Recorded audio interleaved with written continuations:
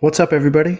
This is Emmett. Welcome to Exhaust, your weekly podcast about why nothing feels possible. Quick announcement before we get going here. I have a new podcast, new newsletter that's come out on Substack called Nuclear Barbarians. The link is in the show notes. If you're interested in the energy politics side of what we talk about here in Exhaust, and if you've been nuke pilled by our discussion, you'll want to check that out. So again, you can check that out in the show notes. It'll be available wherever podcasts are available. But if you want that and some of my writing directly, hit up the Substack. It's all free. So without further ado, I am here with regular film commentator and resident lefty Gen Xer, Josh Bregman. What's up, Bregman? Hey, Emmett, how's it going? Pretty good, man. We are here to talk about film again, which I'm really excited about because it's spooky season. My favorite season of film because my wife makes fun of me in terms of like the amount of horror movies I've watched, right? Except for like the really shit tier stuff. Like as I'm scrolling through anything, trying to find something, I'm like seeing it twice, seeing it. But I wanted to talk about two of my favorites that I think both fit into that genre and particularly are innovations, I would claim, on the slasher genre that is especially popular at that time. This might be a controversial claim, but we're talking about today two films that come out in 1984, the auspicious year, The Terminator, and A Nightmare on Elm Street. Probably two of the most like iconic franchises that emerged from the 80s in terms of, well, I guess The Terminator doesn't really stay antagonist because of how T2 works out, but that image of Arnold as Cyborg and of course Freddy Krueger are like indelibly imprinted in my brain as cultural artifacts. Mm-hmm, absolutely. And so before we started recording, Bregman was sort of like, I kind of want to hear about how, like, why you thought these were a good pairing, you know, aside from their year of release and the slasher thing. One of the reasons that I like this as a pairing is because they seem to handle two ends of the spectrum of time. A Nightmare on Elm Street is very concerned with the past. It's very much of a Sins of the Father movie. And The Terminator is about the future. Now, I don't want to make too neat of a claim here and say that, oh, well, we can see in 84 this emerging sense of the, you know, dismal future and the collapse of our sense of the past, right? I think that's almost like a little bit too neatly Lashian for even me. But I did want to take a look at them as films that were engaged with visions backwards and visions forward, simply because I thought that that was an interesting tension. And like I said, they are very much both in the slasher modality, right? And they arrive in the era of, I think the satanic panic is happening at this time too. So that's going on. And it's a very fertile period for famous American serial killers. Both Gacy and Dahmer are in operation, I believe, at this time. They're not caught yet, I don't think, but they are moving about. Yeah. In the 1980s. Yeah. And then they're coming off Zodiac and right. Summer of Sam and all that. Yeah, I mean, which is earlier, but that's still like present. And then you also have the child molestation stuff and the like home invasion is more of a 90s thing, but I think there's definitely a strain of how urban violence is spilling into the suburbs in Terminator. Especially. And then there's, of course, the suburban calm affected by, you know, the nightmare underneath with Nightmare on Elm Street. So yeah, exactly. And I also like these films because they very much fit in line with my favorite Sam Shepard quote, which is that every scene is a chase scene. And these movies, that is like pretty much literal, especially in the Terminator. Yeah. Like the thing about the Terminator is that it doesn't let up. Like almost for an instant. It is a suffocating movie to watch. It captures the relentlessness far better than I think T2 of that thing. So anyway, that's why I wanted to bring these two up. I figure let's just start with Nightmare and then we can move into Terminator. Nightmare is one of my favorite movies of all time. I'm going to be completely honest. I understand it's not a perfect movie or whatever. There are like all sorts of like weird plot problems and we'll get into that. But in terms of it's like, it is visually ecstatic to me. Mm-hmm. The practical effects aren't just good, they're thoughtful. And Mm-hmm. the way in which the dream realm that Freddy operates in is, I think, masterfully rendered. Because it's never like, whoa, this is crazy dreamland where all these random things happen. It's usually small choices, right? So if we take a look at the opening of the film, I love that it's just this young woman, this teen girl, like wandering down this like industrial hallway. Mm-hmm. Like Mm-hmm. that's never explained. You're just there. And there's this repeated image and sound of a lamb bleeding in the background that also blurs with Freddy's laugh that I think is Mm-hmm. just like so great. The image of innocence blending with this sort of like satanic, plague ridden, burn scarred Freddy Krueger character. Yeah, the sacrifice, exactly. Yeah, there's like, it feels like obviously Christian imagery is like involved in the entire film, but there's also this like sins of the father, Isaac and Abraham feeling to what's happening here. You know, when the first character wakes up from that dream that she has where Freddy's chasing her, Mm-hmm. her mother says to her, stop dreaming that way. Which I thought was so great. Like that's a command you could ever fulfill. You know? Yeah. Yeah, so many great things on that. Like, well, continue with what you're saying about the practical or the effects or the. Yeah, the effects is that, and this is something we were texting about, right?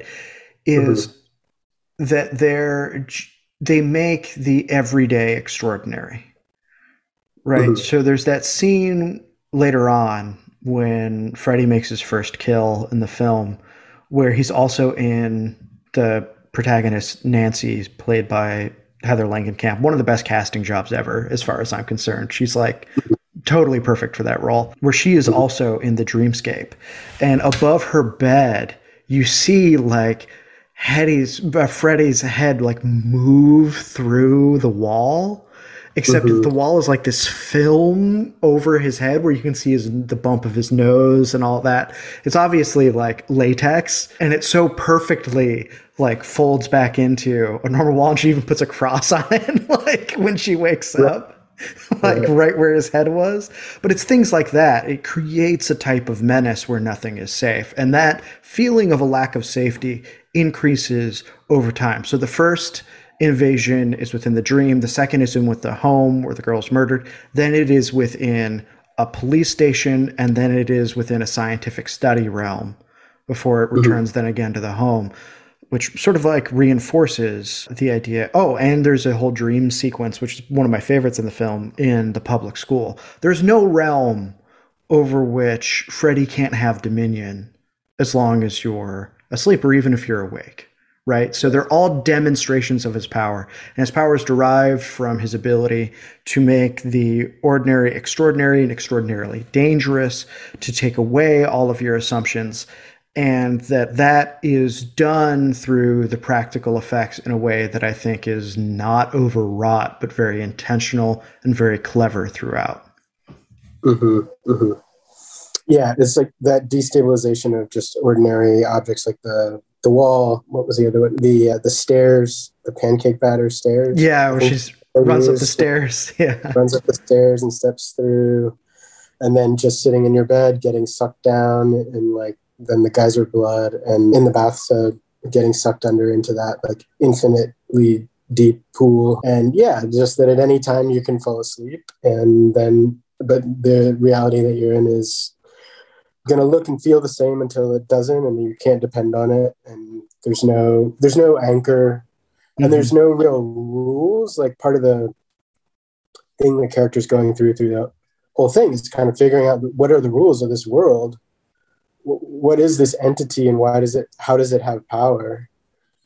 And it's, I mean, you can, I guess, like you could argue that it's, there's flaws with how it's not consistent. Mm-hmm. But I would also think in dream logic, like there isn't a consistency there. It doesn't have to make sense, like, so, you can, I mean, if you're being sort of persnickety about it, you can ding him for having inconsistent. Well, Freddie did this in this scene, but he can't do that in that other scene.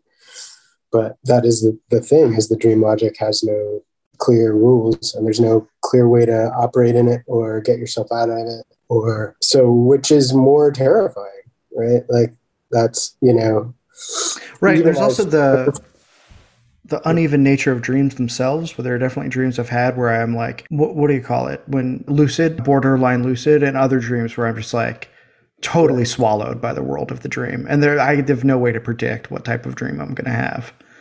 right, right. And the, yeah, like, especially that high school scene with dragging the bloody body bag through the halls. I think that's a great scene, I think, because it's like clearly a dream. I think even the protagonist understands that it's a dream. Obviously, this isn't happening in high school, Mm-hmm. but she keeps following it, and that's kind of gets to that old, was that an old Eddie Murphy joke, going into white people going into the basement to check out the play? Yeah. Like, Yeah. a lot of that in Nightmare, literally going into the basement. But it's also like in a dream, you would follow it and almost like you don't even have volition in following it. Like you're spectating it, and that's where the spectacle's going, right? And so Mm-hmm. you're just watching it, and you know, the visual representation is that they're moving their body through space, but obviously, like, the psychic phenomenon is they're just watching it like a movie, right? Right. And I think that's also part of what makes them terrifying. And what makes, whenever I've thought about it, Freddy Krueger such a successful villain. And Mm. honestly, I would watch these movies when I was a kid, and I couldn't stop watching them because I loved them. And they would give me horrible nightmares, and I would not be able to sleep at night and I would still keep watching them. But what I think I was fascinated by was this idea that you could fall into a dream realm where you understand you're going to be powerless. Obviously, I couldn't put language to this when I was a kid or in my tweens when I really discovered these movies. But you would come to find that powerlessness is actually a danger rather than a type of play. And it's not just because bad things can happen to you. I understood what nightmares were. Obviously, I had them, but that someone else would be there Mm-hmm. Mm-hmm. watching your dream. And in fact, you were the spectator and they were the actor. Mm-hmm. Mm-hmm. Right. And so this is like another expectation undermined, right? That it can't just be a dream, right? That's what's so amazing about the first kill of Nancy's friend is when her boyfriend is watching her body literally twirl around the ceiling getting stabbed. Right. I mean, that's like a great camera trick, right? Like Yeah. when you're watching it, because like I had to think about it like this, like whenever I do these movies with you, talk about them, I love it because I try to imagine what it would have been like to sit in a theater and see something like this for the first time. Yeah. And so I'm imagining it opening with Freddy making his knives and his weird little breathing and laugh, and then this dream sequence, and then it's sort of like, oh, all these kids are having the same dream. And then this is the first kill, and it is like fucking horrific. Yeah. Like I've seen a And lot of movies from the end on, long. It is yeah, yeah. so drawn out. Yeah. Yeah. You're like, kill her already. Like, oh my God. Yeah. What is, yeah. You're like, Yeah. I think, Jesus. yeah. And also the way it hooks you in. Yeah, that was an interesting thing from a writing perspective. Like, she appears to be the protagonist of the film once it opens up after that opening sequence. And then also, another odd thing was how it appeared that her what turned out to be her boyfriend was an antagonistic force to her. Like, it wasn't clear they were boyfriend and girlfriend, right? On the first meeting, they get out of the car and they're walking down the street. Yeah, and he says that lewd thing, and she's kind of like piss off. Yeah, and then he gets like angry about it. It's not like part of their normal banter, right? Yeah. Like, so, like, okay, this guy's. And it had been so long since I'd seen it. I haven't seen it since I was a teenager that I had forgotten a lot of those things. So it was interesting to watch that kind of unfold. But then, yeah, watching her murder, and you're thinking, well, this is the protagonist. Like, where are we going to go from here? That kind of destabilized the narrative a bit. And I was kind of wondering, why doesn't it start with Nancy, or why would it have robbed that first incident of its power to have started out with Nancy's perspective? Because they very quickly say before that incident that they're both having the same dreams, right? Mm-hmm.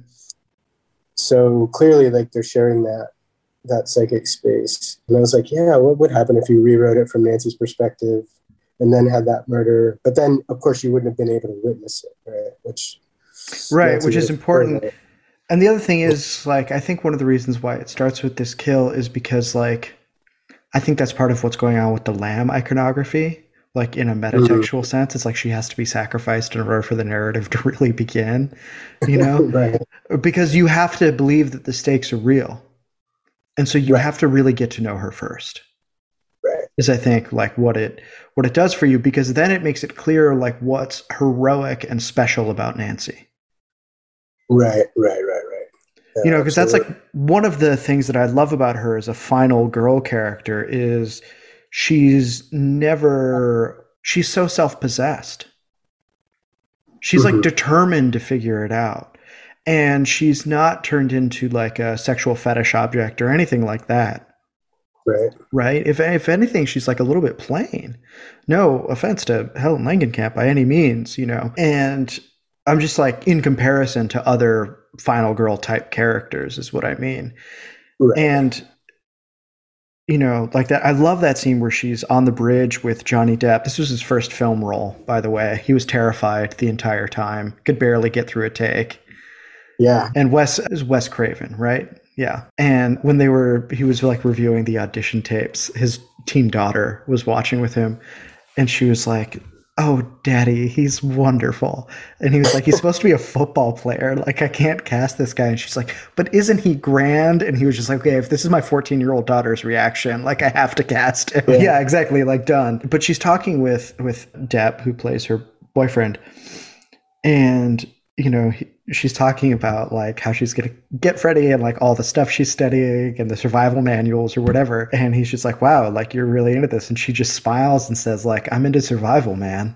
And I thought that was like yeah, so telling that she had that sort of like bravado and also such a great sense of humor despite like all the right, horrific things that were happening to her. There's like this indomitable spirit to like figure right. it out. Like this may sound corny, but there was a time where I actually rewatched the whole franchise earlier this year.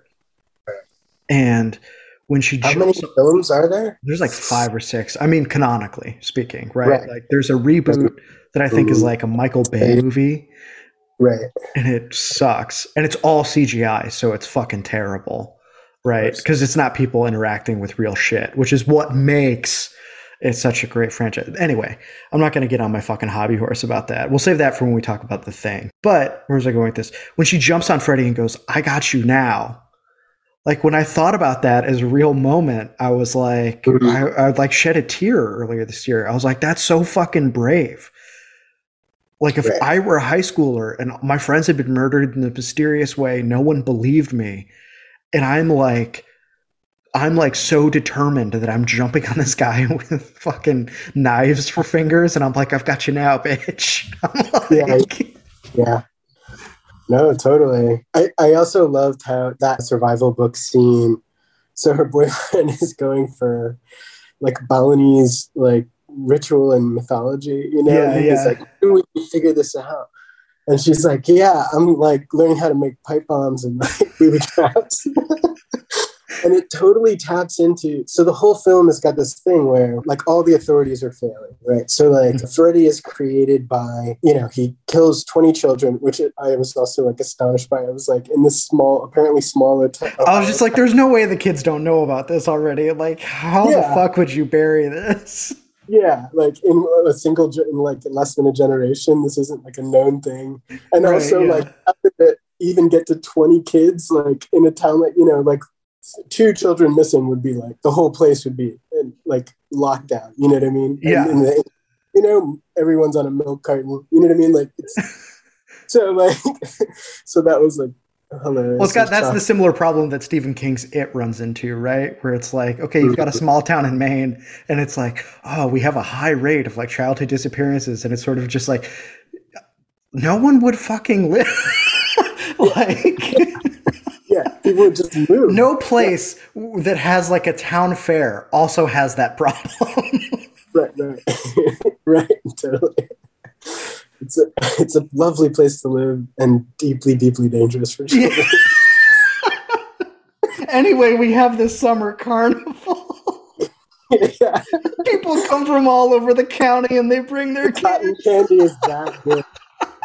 Yeah.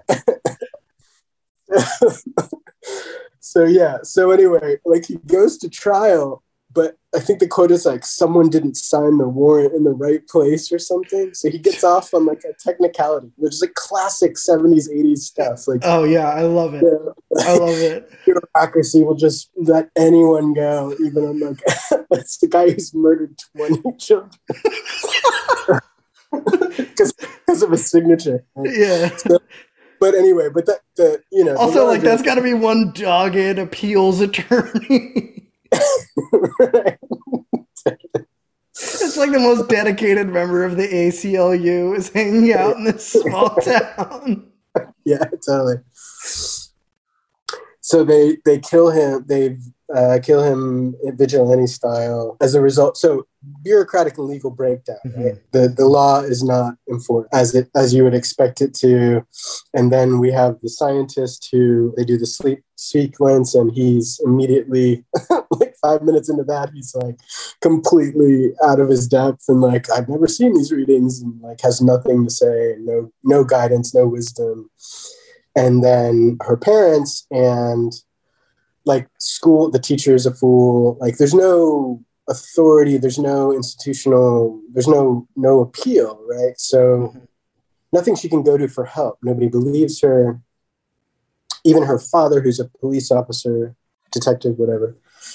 So she goes like full MacGyver, which is like classic 80s thing. Like all I could think about when she pulled that book out was like the A-Team and MacGyver. And it's just, I'm just going to make shit. Like I'm going to go to the hardware store. And there's also that scene in the Terminator.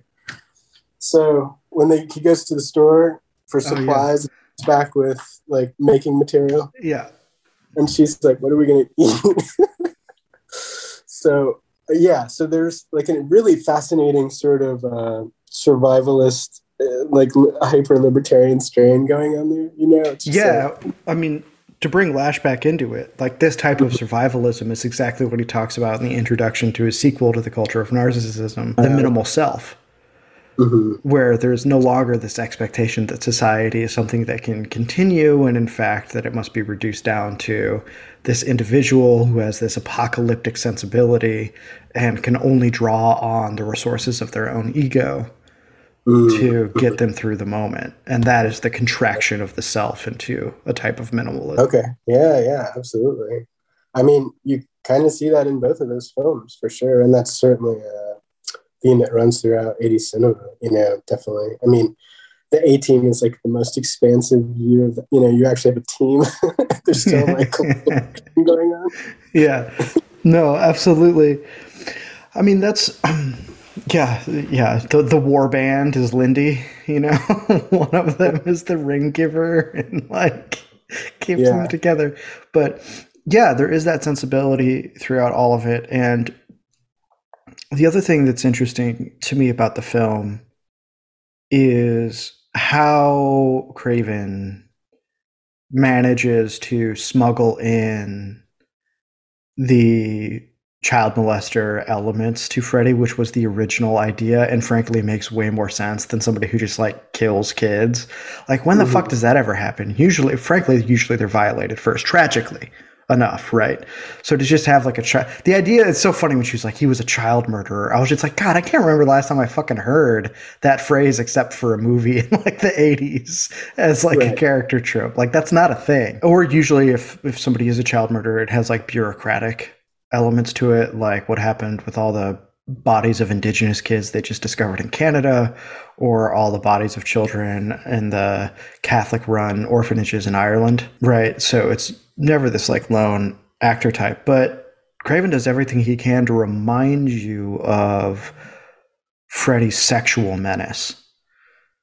The most iconic scene is, of course, when Nancy is in the tub and his hand foregrounded in the camera with the Mhm. knife glove comes up in between her legs. I was like, this scene is fucking great. Like, this is That's so perfect. it's such a great shot. Yeah. I was just like, it doesn't, or when she picks up the phone that she unplugged and he's like, I'm your boyfriend now, Nancy. And Right. then she looks down and the receiver is his mouth with a tongue coming out of it. I was like, this is so perfect because if he were just out there murdering, it wouldn't make sense. Like, the only way it really works is if there's that sexual menace. And it's even in his moments of self mutilation. Uh, When he like lifts his shirt up in front of Nancy and like cuts open the area around his nipple and it's filled with maggots. right. Like Right. that has this weird like psychosexual element to it where it's just like, ah. Yeah. No. Totally. Totally. Yeah. No. That's such a.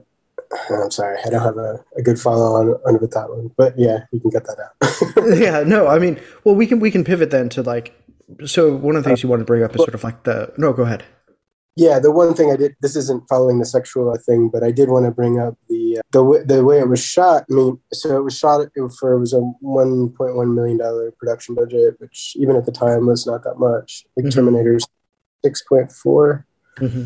And so they were shooting it, they were making a virtue of necessity in a lot of ways with the way it was shot. But when you were talking about the bridge scene, which seems so incongruous to me, because it's like you've got this low angle shot and you're seeing the water in the foreground, the bridge is in the middle ground, and then you have this palm tree off to the left. Mm-hmm. And it looked like the Venice canals or something, Yeah, that's what I thought too. I was like, is this fucking Venice?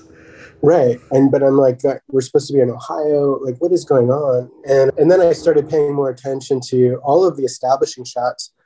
So every house, her boyfriend's house across the street, this school, they're all just these like bang on, completely perpendicular frontal shots where the structure like pretty much fills the frame.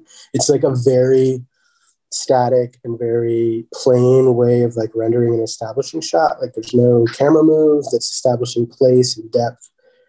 And it's just like, okay, house, school, police station, like it might as well be a title card instead of an Right. image.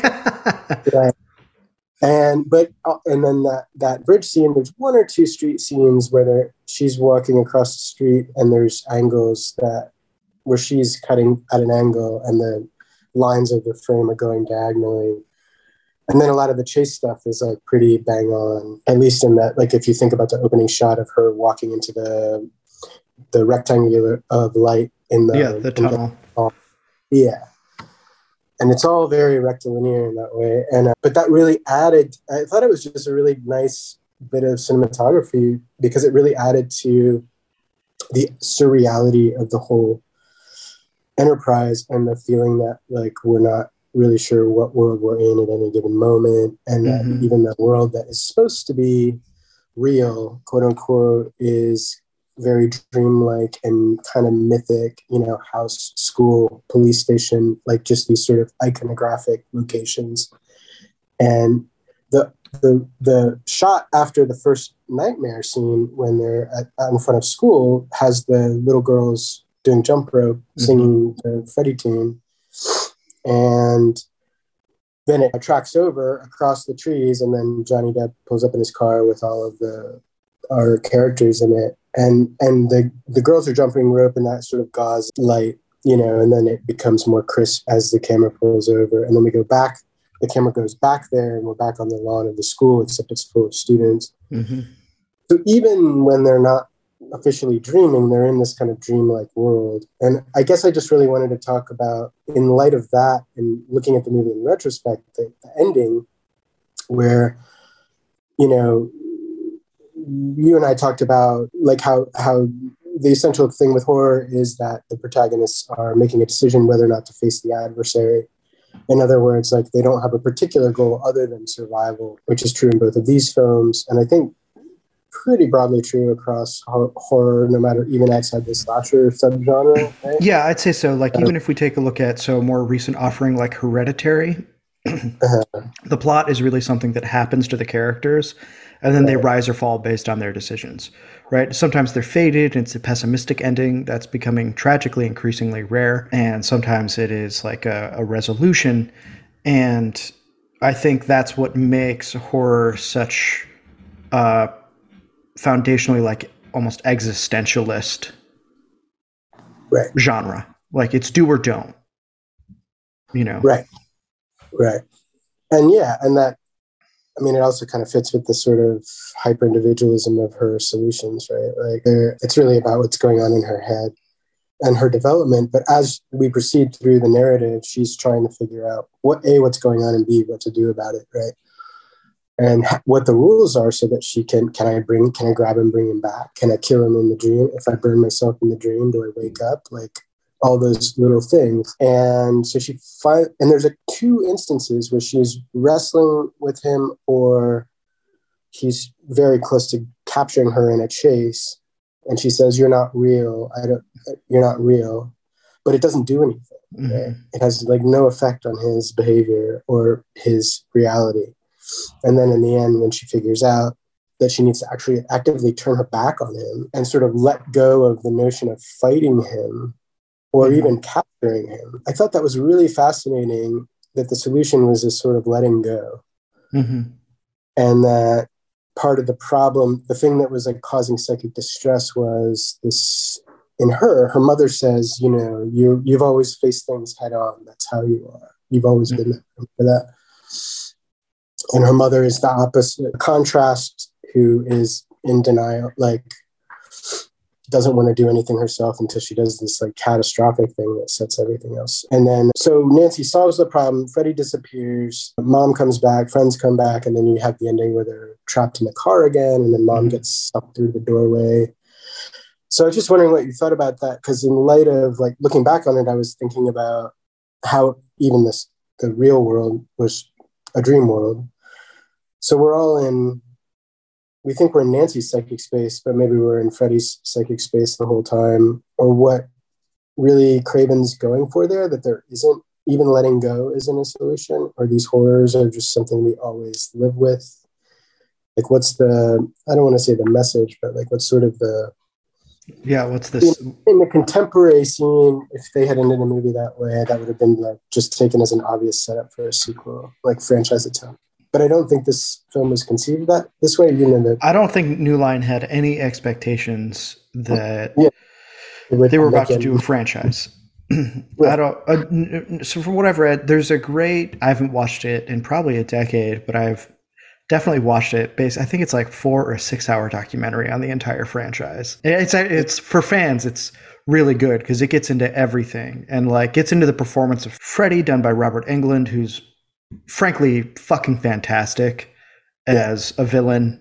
Like, I mean, I think he was like a trained Shakespearean actor or something. So he brings so much more to that character than anyone has the right to expect. I just want to give him his due. Really thoughtful guy. Like the thing where he does the weird, like, showcases his gloves next to his face. He's like, "This is your God now," like talking about his hand. That was his like choice, that weird little gesture. And it's it just sticks in my mind as like, this is someone who really understood how weird this character was, gave it a real body and personality. So anyway, back to the contours or lack thereof of the dreamscape. Yeah, I don't think it's obviously a cynical setup. I think I don't want to say obviously. I too thought that it was interesting that she finally realizes she has to turn her back on Freddie in that moment. Because anytime somebody says to Freddie, like, "I don't believe you're real," in some ways it almost gives them more power, because it shows that they're in denial of the thing that's happening to them. They can't accept that the dream is now more real or as real than their waking life. And so when they're saying you're not real, they're really like pleading with the situation to be different. Right. Whereas she has this more radical acceptance where it changes meaning by the end of the film. And so the betrayal of that, I thought, was also interesting because like, to me, the fact that it happens, right? This is like a Job problem, right? Where it's like Job's family is like restored but not replaced, because you couldn't replace like a family, like Nancy can't really get all of it back, because like that's just not how that could ever work. That doesn't really make sense. That's why it's so surprising when you're seeing it. play out in front of you, where it's just like, wait, all these characters are back now. Like her mom, who's died, is with Johnny Depp's back. Like, what's going on? And I think to me, like, what was important about it is that it was like it happens in a car, Mhm. right? Because everything else has been like a static location, right? But the fact that they're locked into a car, which is a great scene of them like pleading to get out or whatever, and the car starts without them or whatever. It's I mean, the car is the American idea of freedom, especially at the time, right? Like less so now, but like Well, and also like a cherry red Cadillac. Cadillac convertible, Yeah, you know, like awesome car. Yeah. yeah, exactly. Like that is the like post-war American Americana idea of freedom. And it's like that's taken away too. So I think it's Mhm. like to me radically pessimistic, and I do think that it starts to bend in on itself in ways that are totally irreconcilable, right? Where you can never answer the question of like, were we in Freddy's head all along, or what's happening here? Because in order to achieve like this level of almost like psychic cosmic pessimism, it has to frustrate all of that forever. You know, it Mhm. just so happened that that meant for like a really good franchise. I mean, I could imagine being at New Line, and they took all sorts of risks back in the day. Like they were an incredible production house, being like, well, we'll see how this one fucking does. And then to have produced out of this film, which was about a fucking child molester, like, you know, like one of the most successful franchises ever. I'll bet they're like, wow, thank God Wes fucking ended it in that weird way because we can still make some hay out of this thing. Yeah, totally. Well, also that was a kind of so Halloween predates it, and 78. Halloween is 78. Yeah. Friday the 13th predates it as well, And prom night. and Prom Night. So, and all of those are indestructible killers, right? Like they Except never. for prom night, but all of them are sort of the teen slasher type of thing. Right, Yeah. but the killer, the protagonist survives, but the killer still remains at Mm-hmm. Mm-hmm. large. Or Yeah, so it's in that tradition, right? I think Halloween 2 has come out by the time Halloween 2 comes out in 82, I think, 4 years later.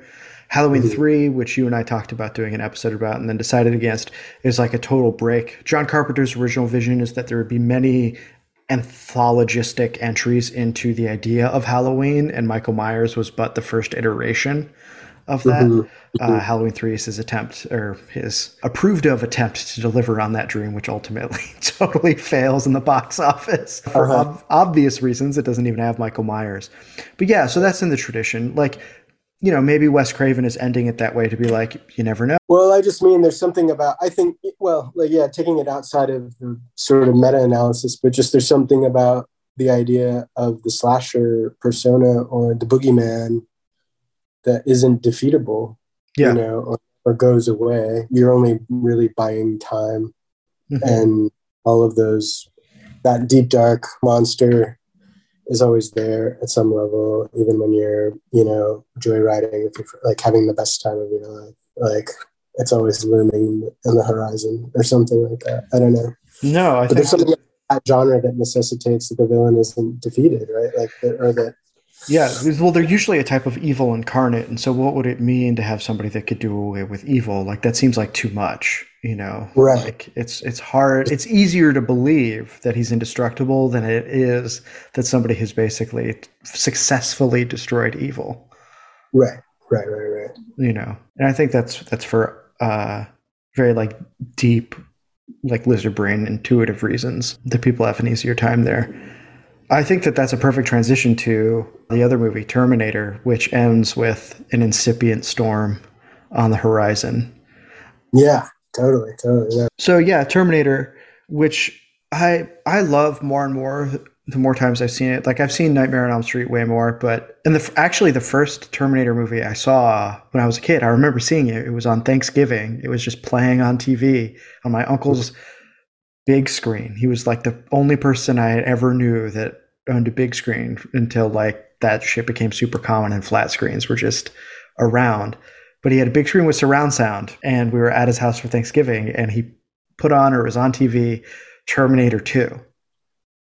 You know, and every 8-year-old wants to be the fucking kid in that movie.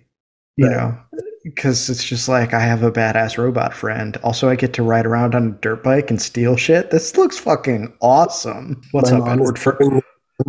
Yeah, right, exactly. My mom's giving me guns, like we're blowing shit up, we're saving the world. Shout out to Edward Furlong. Hope you're doing okay, man. I think it's been a rough ride for you. But yeah, that movie has an equal pessimism that feels, frankly, I mean, not just because of the nature of the villain, but in its, I want to say, like, this is going to sound woo woo, but like psychic framework or whatever, feels more modern than the almost like primordial mythic element happening in Freddy Krueger to me. Mm-hmm. And I think a lot of that also has to do with its urban locale.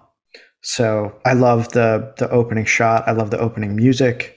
I love the shot of Arnold standing naked. I think is that the fucking Griffith Park Observatory, like Yeah, looking over LA. I was just like, yeah.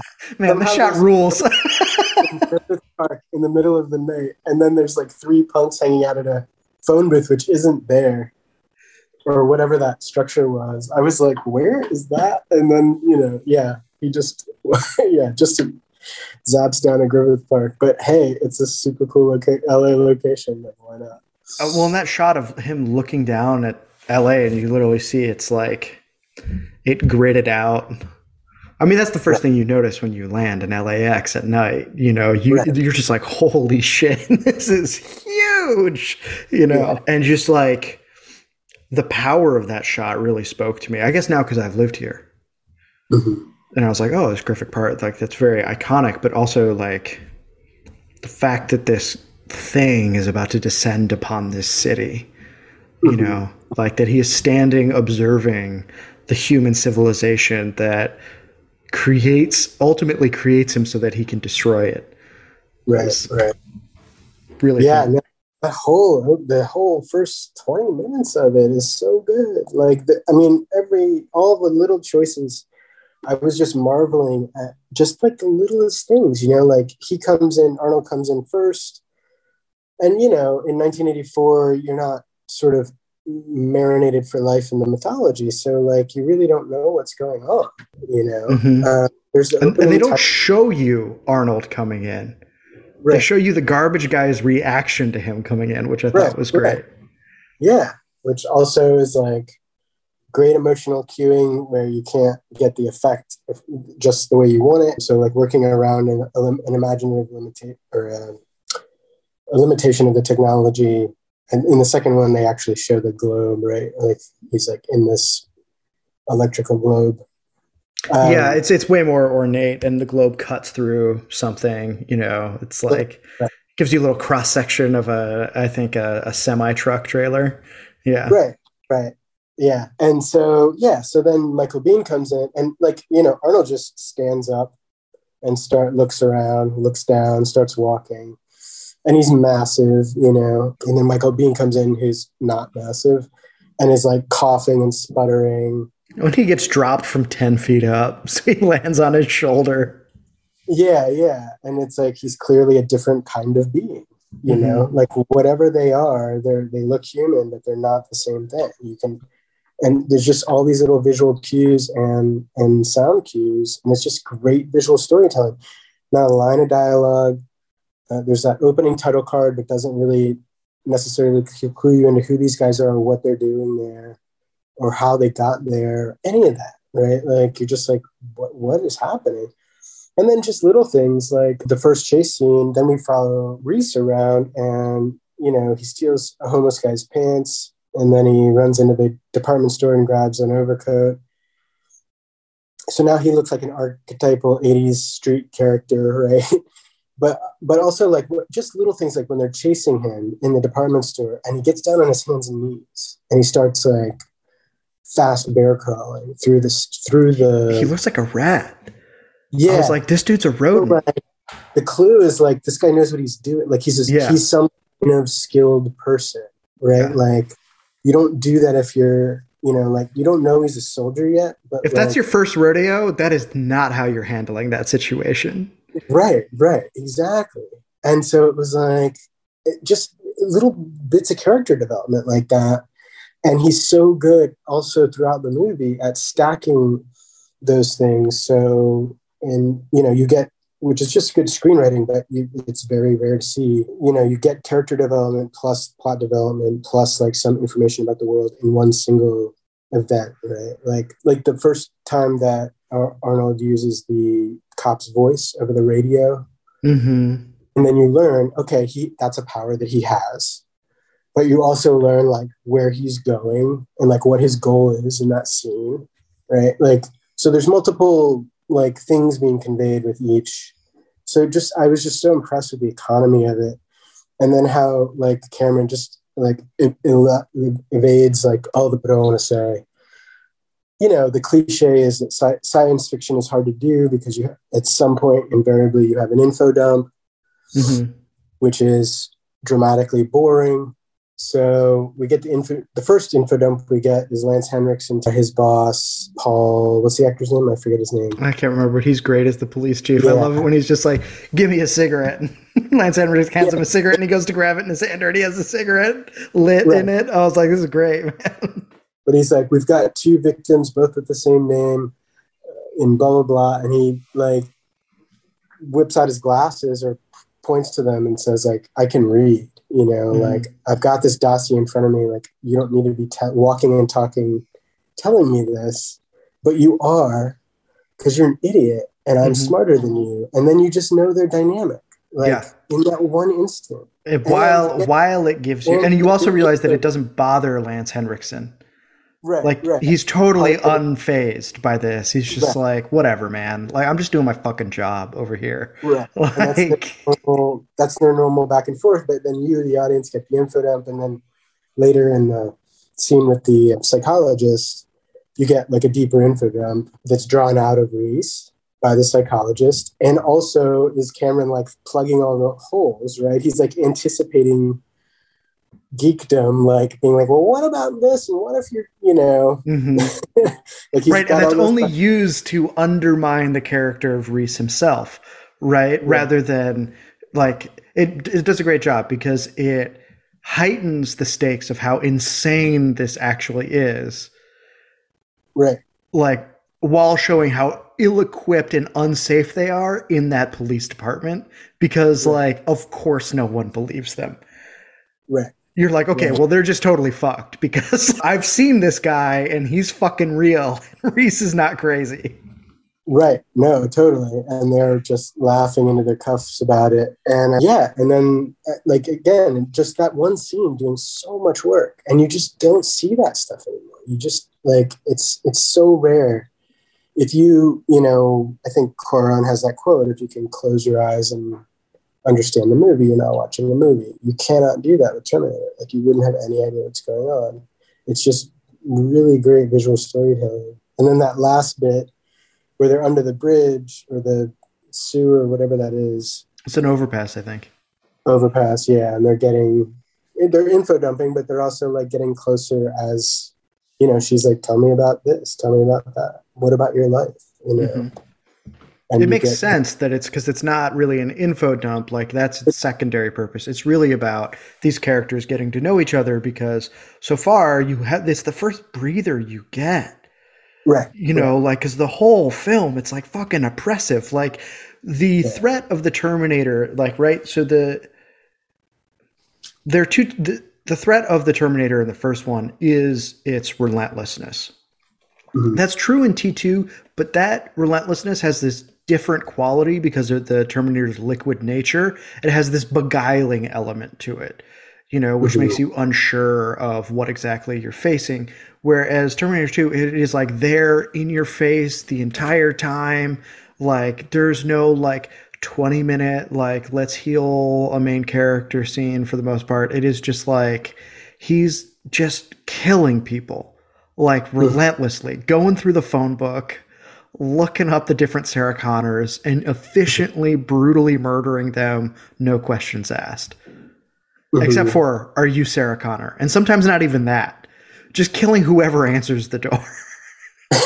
Or whoever's inside. Right. And that, and then the nightclub scene, just killing whoever's in the way. Like, doesn't care about what kind of a scene he's causing or what kind of forces he's bringing down upon himself by being so brash about it, which is just also great because that's, what a robot would do. Like, it's just really good characterization. I read a thing before we had this conversation where Cameron was like, well, he's supposed to be an infiltration unit. And of course, Arnold is such a conspicuous person. Yeah, because he's like, fucking juiced up and thick as fuck, man. yeah. He's so beefy in this one. Yeah, but the audience buys it. And it's also like, yeah, but like nobody cares but you that it's an infiltration unit, like you can see that, like, how Cameron, his conception of it, like the thing started to take a life of its own, and he was smart enough to just roll with it and be like, yeah, but, I mean, it doesn't make sense according to the way I've conceived the world, but also it's completely mesmerizing to watch. And you just want to, like, you can't take your eyes off Arnold doing all this stuff. So no, yeah. when he puts on the like sunglasses and enters the police station, I mean, that shootout is. So here's what's interesting to do. Compare that shootout to the wonderful, wonderful shootout, similar scenario of the police station in the unsung and half forgotten horror franchise, The Cop. And it's cool to contrast those things because they're both like fucking wild. And obviously it's clear that like Cameron is the better filmmaker, but I would just say like there are many like police station shootouts that are iconic. I think those two are the best that come out of the 80s by a mile.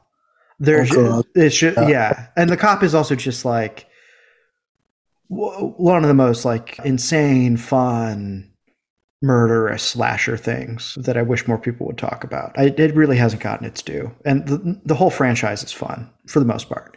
So anyway, yeah, like that scene is so cool, right? Like it's the fact that the Terminator is always wearing this like punk gear too is really interesting, right? Because that's where he gets his first clothes, and then he looks like a biker. And like there is this like outlaw aesthetic that they give him that I thought was a really interesting choice. Like it didn't have to be that way, but somehow that like adds to like the fact that Arnold looks like juiced up Corey Hart is so cool.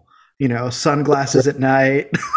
like Right. Well, that's the thing. They're both, when they start out, they're both the iconic 80s boogeyman, right? Like the punk kid who is like really scrawny and more Bill Paxton-ish in that scene, but like in your suburban imagination is like big like Arnold and can actually mess you up, right? Yeah. And that's your projection of like the punk demon. And then like, Michael Biehn's like homeless guy, right? He looks like a homeless flasher, right? With the trench coat on and no shirt underneath, hides the gun under the coat, like that he reveals later. Yeah. So yeah, he's like, the flasher. And then the home invasion thing, which is like legit horrifying. Like you just answer your door and just someone just wordlessly blows you away. Well, that's like Capote's In Cold Blood type shit. Right. Just like, how the fuck could that happen? Right.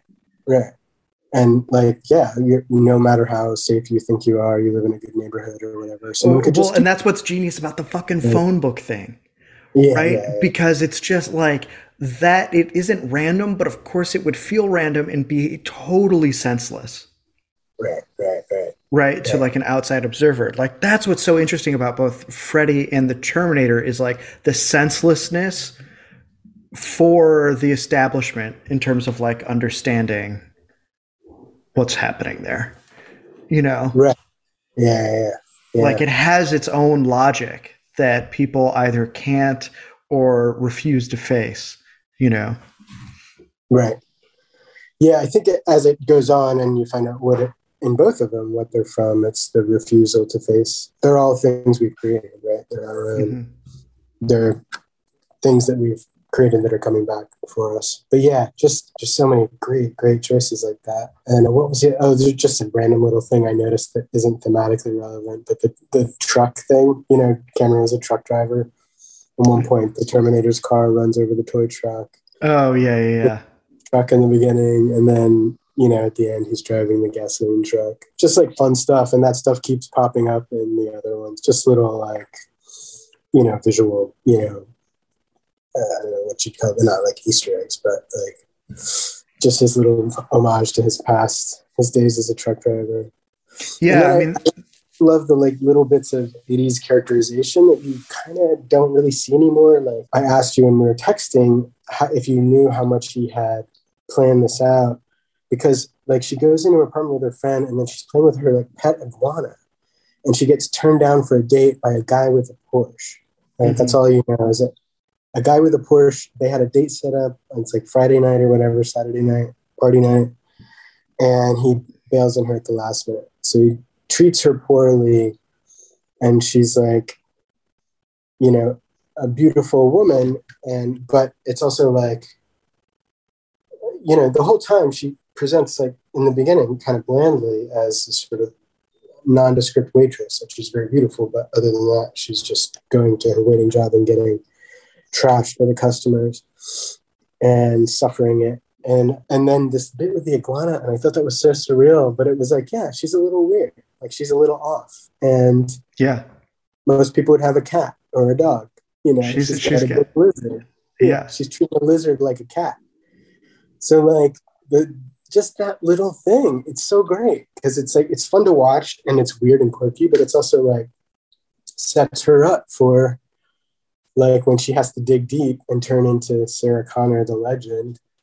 Like there's a bit of that in there. Like she's gonna like, she surrounds herself with like something scaly and cold-blooded and like harsh, Yeah, exactly. I mean, I also love how they reveal who she is, right? I think they even reveal who she is after his first kill, right? Because he goes out and kills his first, and he goes to the door. This is after the Terminator looks at the phone book, right? And then he goes to the door of that house. He's like, Sarah Connor, and she's like, yes. And he's just like, blam. Yeah. And then it cuts to her showing up late for work, and you find out her name is Sarah Connor when she punches her time card. Right.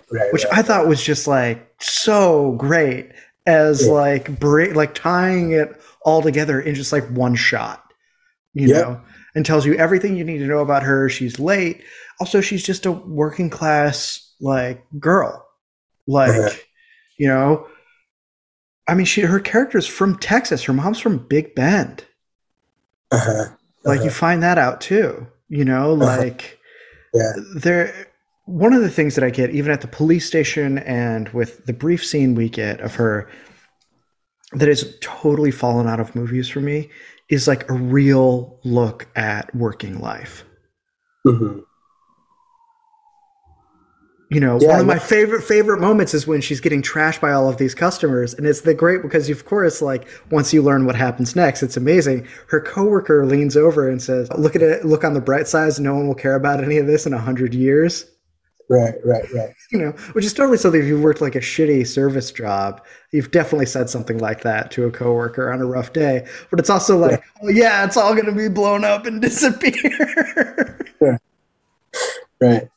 No, yeah, there's so many. I mean, it's so great. And then again, the same thing where the police can't help you. Like they're powerless.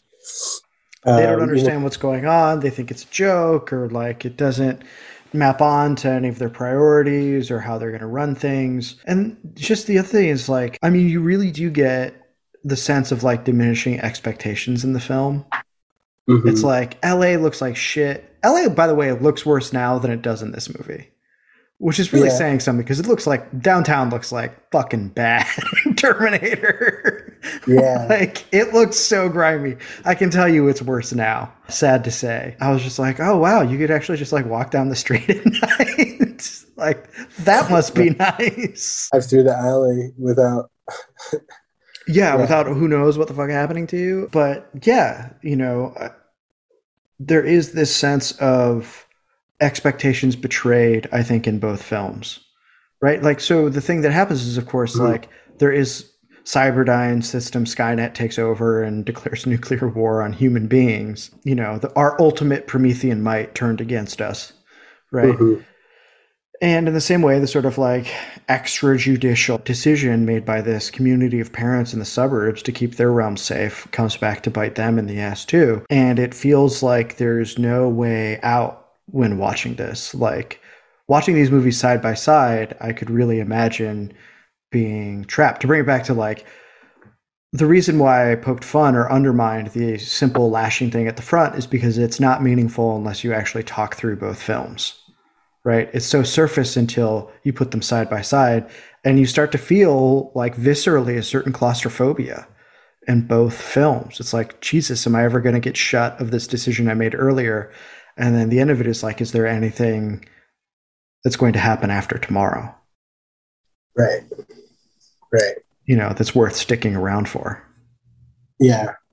No, that's a great moment she has when they're under the overpass. And she's like, I don't want this, not what I want. I don't want, that's the moment where she decides to face it. Yeah. But she kind of almost has like a temper tantrum a little bit. Yeah, because who wouldn't? Right.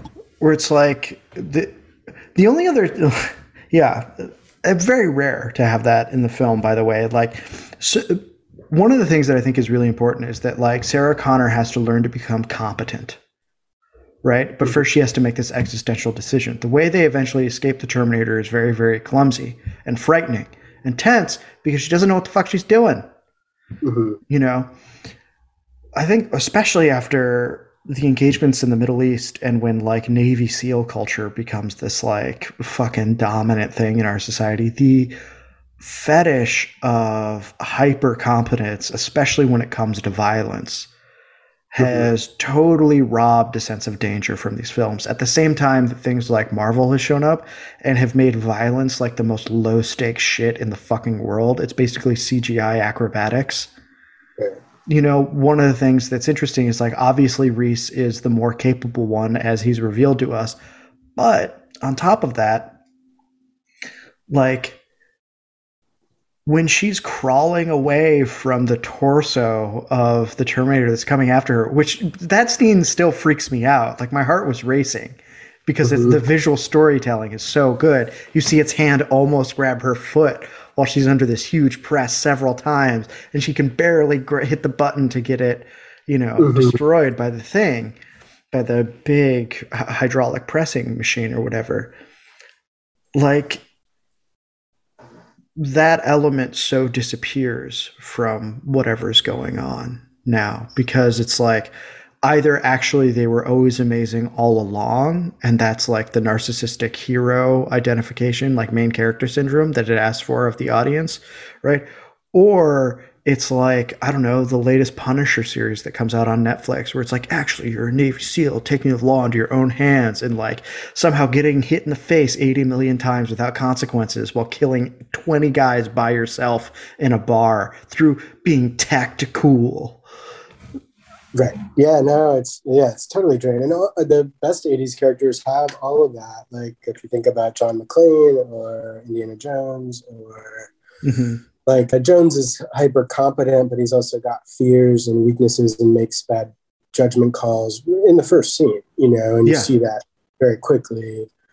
He's not flawless. He's not like waltzing through reality. Like he's like in the Matrix and has complete Neo-like control over it. And they're fascinating characters to watch. And that's a very enjoyable storytelling thing. And that's kind of the classic hero's journey stuff is the call to action that's refused and then taken up and then realizing you have a destiny. But even with Luke Skywalker, he's got to train. He's got to become the thing he's destined to be, like by working at it. It doesn't just he doesn't just make the decision to go and then all of a sudden is, this hyper competent person. Yeah. And I don't know. It'd be interesting to go back and kind of see when that really fell out of favor or stopped being a theme. I mean, and also I think that's what makes it a draw for, Sarah Connor's a waitress. Nancy's just a sort of ordinary high school student that we don't know anything else about her except that she goes to she's just a high school student, just got a completely ordinary life. She gets her survival book from the library and you have no expectation that any of her shit is going to work. Right. Like you're like, this girl's on zero sleep. Right. Like, she's barely putting it together. This is her last ditch. Like, the stakes feel fucking real. Yeah, yeah. And all the is she's more determined than the people around her, a little more focused, more persistent, more dogged, Yeah, she but, has. but on like a superhuman level, not No, no. I mean, that's what makes it inspiring, right? right. Like, that's why I love the Nancy character. I think it's one of my favorite protagonists in all of horror. Like, more so than Sarah Connor. I mean, believe me though, like, the scene that still moves me in T2 is when it's a mother like cocking a shotgun with one arm to defend her kid. Like, it is hard not to be like, that is the baddest shit I've ever seen. Like, that's really cool too. But you understand that Sarah Connor had to go through all of the shit to become that person. Right. It like destroys her life to be the person that would do that. Right. Right. It is not as if she's just like a mother who happens to, because Hollywood wants you to believe it, happens upon, after a montage, the ability to tap into that reservoir of determination and ability. Right. And also, I think the destroys her life thing is very key. Like, it's a burden. It's not pleasant. It's not something you would want, like, or choose voluntarily if you had an actual choice. They don't really have choices, but like, and they're carrying that as a weight. There's a sense of the tragic there, like even at the end of the first Terminator, but in the second one, she sacrifices so much. There's a whole tirade about all the people she's gone through and all the things she's done to figure out how to train him and how to learn military tactics and techniques and strategies. She's had all these lovers and been in all these guerrilla armies and whatever. I don't remember like that. When you line it up with the timeline, you're just like, was fucking Sarah Connor in the Contras? I was like, wait, what? Well, she clearly like goes to Mexico and is right. Like yeah, she's in South and Central America. Right. And that's just such a great little bit. The kid tries to run the little hustle on her, and also that's like there's a little darkness in that touch too. He's like, pay me for the photo or my father will beat me. And I was kind of like, wow, that's kind of strikingly dark for an 80s movie, Or just like any, I mean, I don't know if it's strikingly dark for an 80s movie. I think that we think it's strikingly dark for what feels like a big budget action movie. Now, right. where you don't really hint at things like that anymore. Just like you don't really hint at the way in which it's obvious Lance Henriksen's character and the cop and the police chief are obviously totally overworked and completely embittered by their jobs. Right. And that it's just a fucking job. Right. I hate the weird ones. Yeah, I hate the weird ones. Yeah, or when he's just like, he tries to look nice for the photo thing. He's basically like, you look like shit. And Bob's just like, your mother walks out. Yeah. No, that's a great reaction. And even when they die, he doesn't linger on it, but you still kind of feel it. It's like, oh shit, this is that kind of movie. Like those guys, like the Paul Winfield. Dude, they're just totally expendable. Like, yeah. And you think that because Paul Winfield's got this kind of fatherly solicitousness and warmth to him, like underneath this sort of gruff surface, like the setup is that you expect him to become a player in the thing. Like maybe they all run away together and he becomes part of the team, or that once they show up they'll realize what's going on and they'll help, and they're just like totally overwhelmed and they get fucking murdered.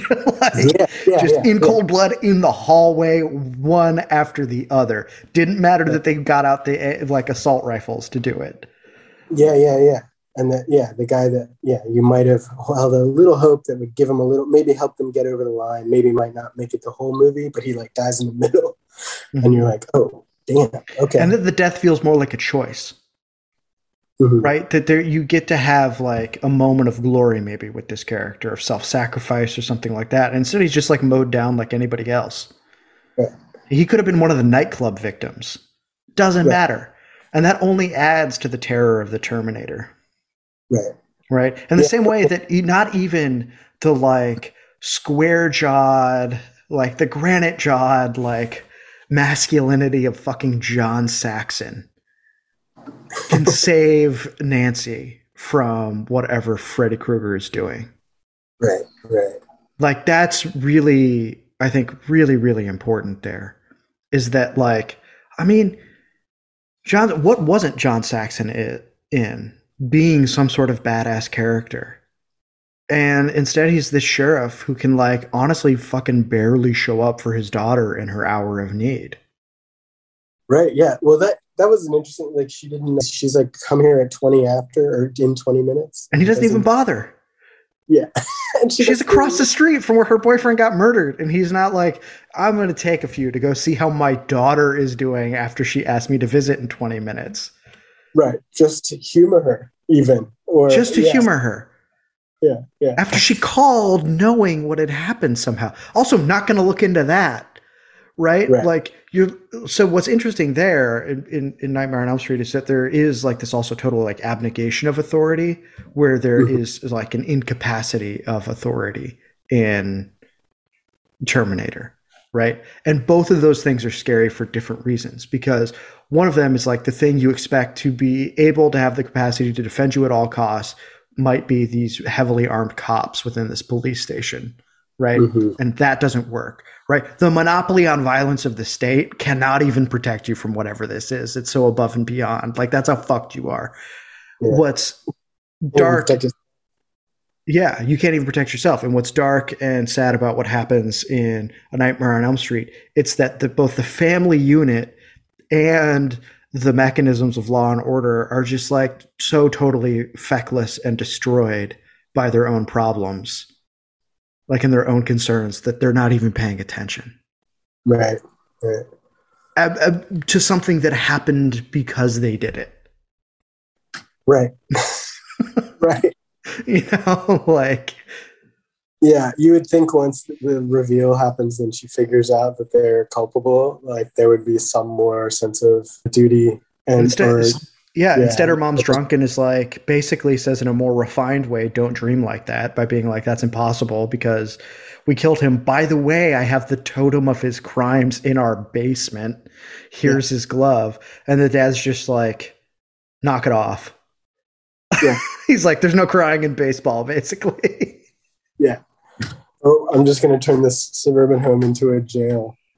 Right, exactly. So I think if we're going to, like, end it in a place that's on theme, I think both the abnegation and incapacity of these organs and realms of authority to handle what feel like increasingly catastrophic problems that are consequences of our own actions is a pretty good place to end it in terms of the exhaust theme of why nothing feels possible. So, guys, we hope you enjoyed this. It was certainly fun to talk about these movies. By the way, feel free to suggest stuff. We'd love to cover more things, especially more movies. It's fun. If there are documentaries or whatever that you think are on brand, reach out. So I think you should weigh in. I think the listeners should weigh in on whether we should actually do Halloween 3 Season of the Witch or not. Yeah, if you guys want us to do Halloween 3 Season of the Witch, maybe as, like, a bonus thing for the Patreon for Halloween. That's kind of, by the way, for the Halloween episode, we do still plan to do H.P. Lovecraft's story, The Color from Outer Space, and the Nicolas Cage vehicle that just came out within the last few years about that. So you have that to look forward to at the end of the month. Josh, thanks for being here, and thank you guys for listening. Stay safe out there.